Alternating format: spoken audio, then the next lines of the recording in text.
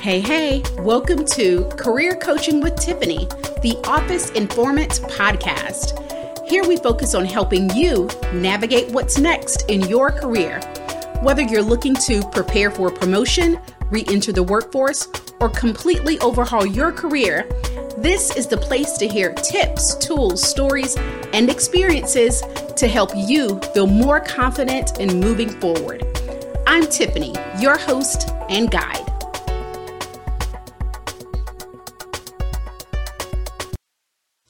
Hey friends, welcome back to another episode of Career Coaching with Tiffany, the Office Informant podcast.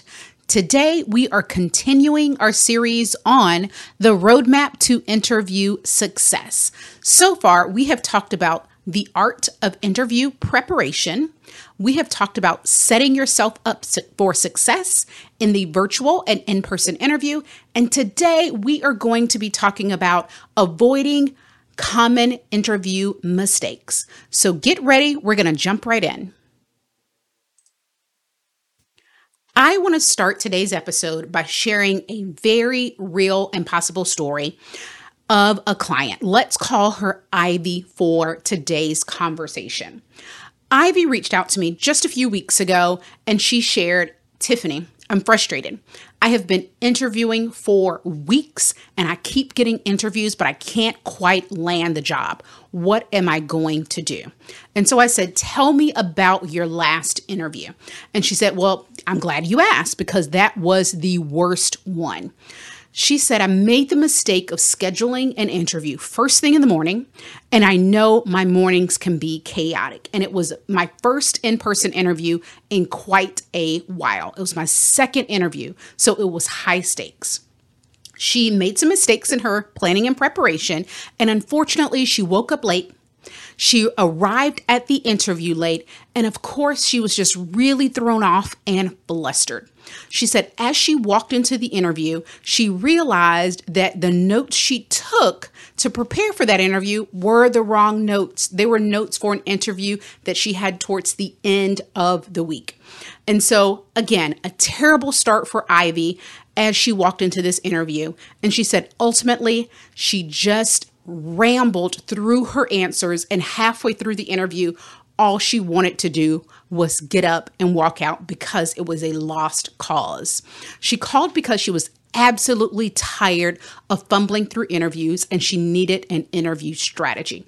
Well, today we are going to talk about some of the mistakes that Ivy has made in her interviewing over the past several weeks. And we're going to talk about how to avoid these things. Ivy's not the only person. These are common interview mistakes. So let's get to it. As a human resources professional and a career coach, I see and hear about interviewing mistakes all the time. And one of the most common interview mistakes is arriving to the interview at the incorrect time. And there's so many reasons that this can happen. She scheduled the interview at a time that was not optimal for her morning. She scheduled the interview at a time that is typically chaotic for her. And so other reasons you might be late to an interview is maybe you go to the wrong location, or when you take notes, you don't confirm your arrival time. One that gets us all the time in the virtual world is we don't sync on time zones. So if you have a virtual interview, make sure you are documenting the interview time in your appropriate time zone. So mistake number one of the most common mistakes is arriving late. This is not about being fashionably late. You don't want to log into the interview a minute after. You don't want to log into the interview 20 minutes ahead, but you want a good safety nets to make sure that nothing happens, no technology messes up your virtual interview, or no traffic patterns or childcare situations mess up your in-person interview. So make sure you go back to episode 1 in the series and prepare to make sure that you are able to arrive to that virtual or in-person interview on time. Here are a few tips to make sure you arrive at your interview on time. If your interview is virtual, again, just like I said in the first episode of this series, you want to check to make sure all of your technology is working. You want to make sure that you have childcare and pet sitters and all the things necessary to have a quiet, peaceful, worry-free zone so that you can focus only on your interview. If you have an in-person interview, again, that childcare, that pet care is important. Make sure, like Ivy, you don't schedule that interview at a time that you just can't make work. If you know you have to drop the kids off, then you have to make lunches and you have to walk the dogs and you have to be responsible for watering your neighbor's flowers. You don't want to schedule an interview for first thing in the morning if you have all of those regular responsibilities, or you want to make sure that you hand off those responsibilities to someone else. The most common reason people are late that I'm used to seeing is the location is wrong or the traffic pattern is unexpected. So if you're able to drive to the location at a time of day around the time of your scheduled interview so that you can see the traffic pattern, you want to do that so you can plan out your route and have a plan B just in case there is an accident, or if you live in some place like Jacksonville, Florida, if there's a bridge where traffic is typically heavy. All right, so let's go to common interview mistake number 2. This is not going to be popular opinion, folks. This is all about that little device or big device that is always in your hand, always in your pocket, always in your purse, and it can sometimes get us in trouble. I am talking about our cell phone, folks. We have that with us at all times. However, if we're in an interview, we want to make sure that we have that device on silent, not on vibrate, not on a volume of low for a ring, but silent. And I have clients that say, well, what if my kids need to call me, or the teacher or the nanny or my spouse or my partner needs to get in touch with me? Listen, an interview is high stakes. You are in that meeting, that conversation at most 60 to 90 minutes. Have a plan for your spouse, your partner, your kids, your nanny, whomever might need to reach you. Communicate with them that unfortunately you are not available at that time. Here is a person you can reach out to in the case of an emergency. I doubt that they need you in that time frame, but just in case. If you can't resist turning your phone volume down or turning your vibrate off, put it on airplane mode to be extra safe. You don't want the distraction in the lobby or the middle of the interview. We don't want to hear your favorite love song, Baby Shark, or whatever ringtone you have selected in the middle of your interview. It's an unnecessary distraction. Okay. Part 2 of the cell phone debacle. Again, this is not popular opinion. You arrive to your interview, let's say 10 or 15 minutes early. You walk into the lobby and you have to wait for your interview to start. The last thing I want you to do is to sit there and scroll and watch videos and get on Instagram. You don't want to be locked into your phone. Because I look out in the lobby and you're locked into your phone, I'm thinking, oh, this person is going to be looking at their phone all the time while they're on the job as well. They're not going to be pulling away from their phone even when they have job responsibilities. And you don't want to leave that first impression. There are other things you can do with your time that's a lot more intentional and impactful to your interview. So here we go. Take that phone and put it away. Don't pull it out. If you can't resist the temptation, leave the cell phone in the car. What you can do at that time is maybe chat up the receptionist or the person sitting at the front desk if there's someone there. You can ask them how long they've worked there. You can talk about the weather, what they like most, what they, have for lunch, like whatever. Don't interrogate them. Don't interview them. Don't talk them to death, but have casual, light conversation. That person is probably the gatekeeper to the office, and it's someone you want to have a great relationship with. So why not start it now? So if you don't have a person sitting out front with you, or the conversation seems to be kind of stale and they're not really talking back to you, they seem or feel a little bit busy, other things you can do with your time is to build your confidence right before you walk into your interview. You can look through your notes, look through your potential questions that the interviewer might ask you. Look through questions you might ask at the end of the interview. Look through the job description, all those preparation materials that you have gotten together in order to ace your interview. Take one more glance over those things, practice your interview answers in your head, and just make sure you have that extra boost of confidence right before walking in the door. Let's keep it moving to common interview mistake number 3. And this is an easy one, but I want to talk about the impact if you don't do your research or your homework on the company. So again, go back to episode 1 in this series. Trust me, when interviewers are looking for what you know about their company or their organization, a blank stare is absolutely not the answer. So if you don't do proper preparation, you risk lack of preparedness. So without proper knowledge about the company's products, services, their culture, what's important to them, their values, you really struggle to answer questions effectively. You really struggle to ask meaningful questions of your own so you can gather a better understanding of the role, the culture, and if you even want to take on an opportunity with that organization. Another negative impact of not preparing is you leave a poor impression. Interviewers absolutely expect you to know and show initiative during the interview process. So failing to do the research makes it seem like you're not interested in the role or in the organization, and that could harm your chances of being not only selected for that job, but I always talk about, okay, so you don't get the job, keep in touch with the interviewer for future opportunities. If you set a poor impression from the beginning, you don't know about the organization, you're not going to get that call back for the next opportunity if you don't get the first one. So I have a good friend. She's not a client. Many years ago, she was laid off from her job.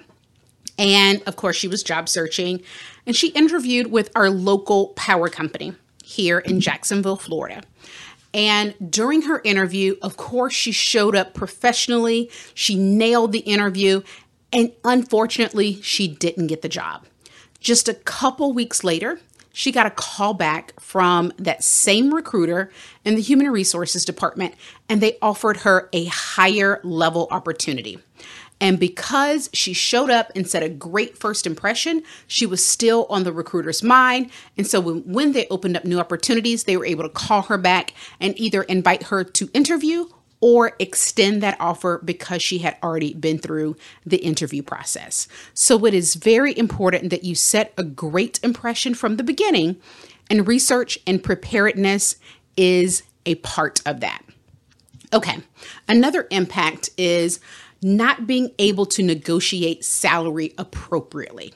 So understanding the company's size, the industry norms, the pay scales that you typically are going to make in that role in that industry hinders you from being able to negotiate with that information. So you might undervalue yourself and get paid less than what you're worth with the organization, or you might overvalue yourself and not get the offer extended to you because the salary you're asking for is too high for that company or that position. So you want to do your research and understand what those salary implications are.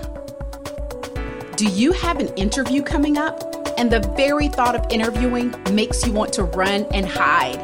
Well, guess what? I love interviewing. Weird, right?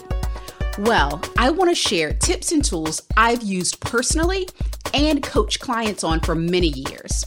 You can download the pre-interview guide today. The best part, it's free.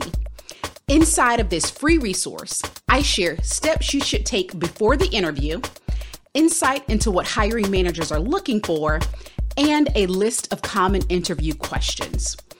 You can get your copy at theofficeinformant.com/pre-interview guide. You can also find the link in the show notes. Okay, so you have navigated your way through the interview successfully. You just know that you have it. Here is one thing that people fail to do sometimes, and it's just the icing on the cake to really hammer in and distinguish yourself from other strong candidates. And that is sending a thank you note after the interview. I am not asking you to go home and write a handwritten note and mail it off with a stamp. These days, that takes way too long, and decisions may have been made by the time that note reaches your interviewer. I am asking you to go home, think back through your interview, look through your notes, and write your interviewer a thoughtful, not a canned, but a thoughtful thank you note for their time. And so here's an extra hint. If you interview with 2 people, 3 people, or if you go through even a panel interview where everyone's in the same room, you should be sending a different thank you note to each of those people from the interview process. So let's talk about that a little bit more. I'm in an interview. I have a panel, and I have 3 people on my panel that are asking me questions. One person asked me about my management and my communication style. Another person asked me about how I work cross-functionally with various departments. And someone asked me about my systems and my processes that I have experience with. In each of those thank you notes, I want to go back to those specific questions that they ask and highlight where I have experience in those areas, because obviously those people have different interests in the decision, and I want to meet them where they are and reassure each of them that I can meet and even exceed those expectations of the role. Okay, friends, we're almost done. I have one more interview mistake to avoid, and that is do not speak badly about your current or previous employers, managers, or colleagues. No matter where you live or what industry you are in, you will find that the network, the community for that industry is very, very small, and people know one another. So you want to make sure that you don't speak badly about the people you have interacted with and worked with in the past. So in interviews, someone might ask, why are you looking to change jobs? Why are you looking to leave your role with X company? Instead of what's probably going through your mind is, my manager is a micromanager. I don't trust my leadership. I think that the business is failing. I don't believe in the products or services. You don't want to look back and think of those negative things, or you don't want to look at your current situation and think of those negative things. Here's a hint on how you can answer that question, be truthful, authentic, and honest, but still be positive. You want to think about the future. So if they ask, why are you looking to leave your current organization? And your answer is, I'm stuck in my job. There's no growth opportunity. Instead of saying that, you can say, I am looking for an organization where I can build my career. I can learn from my leaders. I can get training and development to grow. So state those things that you're looking for in the future. Let's say your answer is, my manager's a micromanager and they're not going anywhere. Instead of saying, I don't want to work for this micromanager anymore, you can say, I'm looking for an opportunity to work with leadership where I can thrive, where I can grow, where I can be innovative, where I can try on new things, where I can build trust with them, that I can make decisions around my work area and environment. So again, you don't want to speak negatively. Instead, turn that need into a future desire and one that you'd be getting with that organization. All right, friends, I know I said that was my last tip, but I have one bonus tip I want to share, and that's an easy one. In your interview, you never want to lie or exaggerate. If you have adequately prepared for your interview, you know how to align your past experiences, your values, and who you are as an individual. You've learned how to align that with what the organization is looking for. You've also looked at potential gaps based on the job description, and you've prepared answers for those gaps. So there is no need to lie or exaggerate or misrepresent yourself in that experience. Employers will know right away if they hire you. If you have misrepresented your experience, they'll know right away, and you don't want to start off any relationship like that. So there you have it, my friends. That is a fun tour of interview mistakes, bloopers, blunders to avoid. Next week, I look forward to continuing our series and talking more about how to ace the interview and our Roadmap to Interview Success series. So until next time, keep practicing, keep preparing, keep applying, and I wish you much interview success.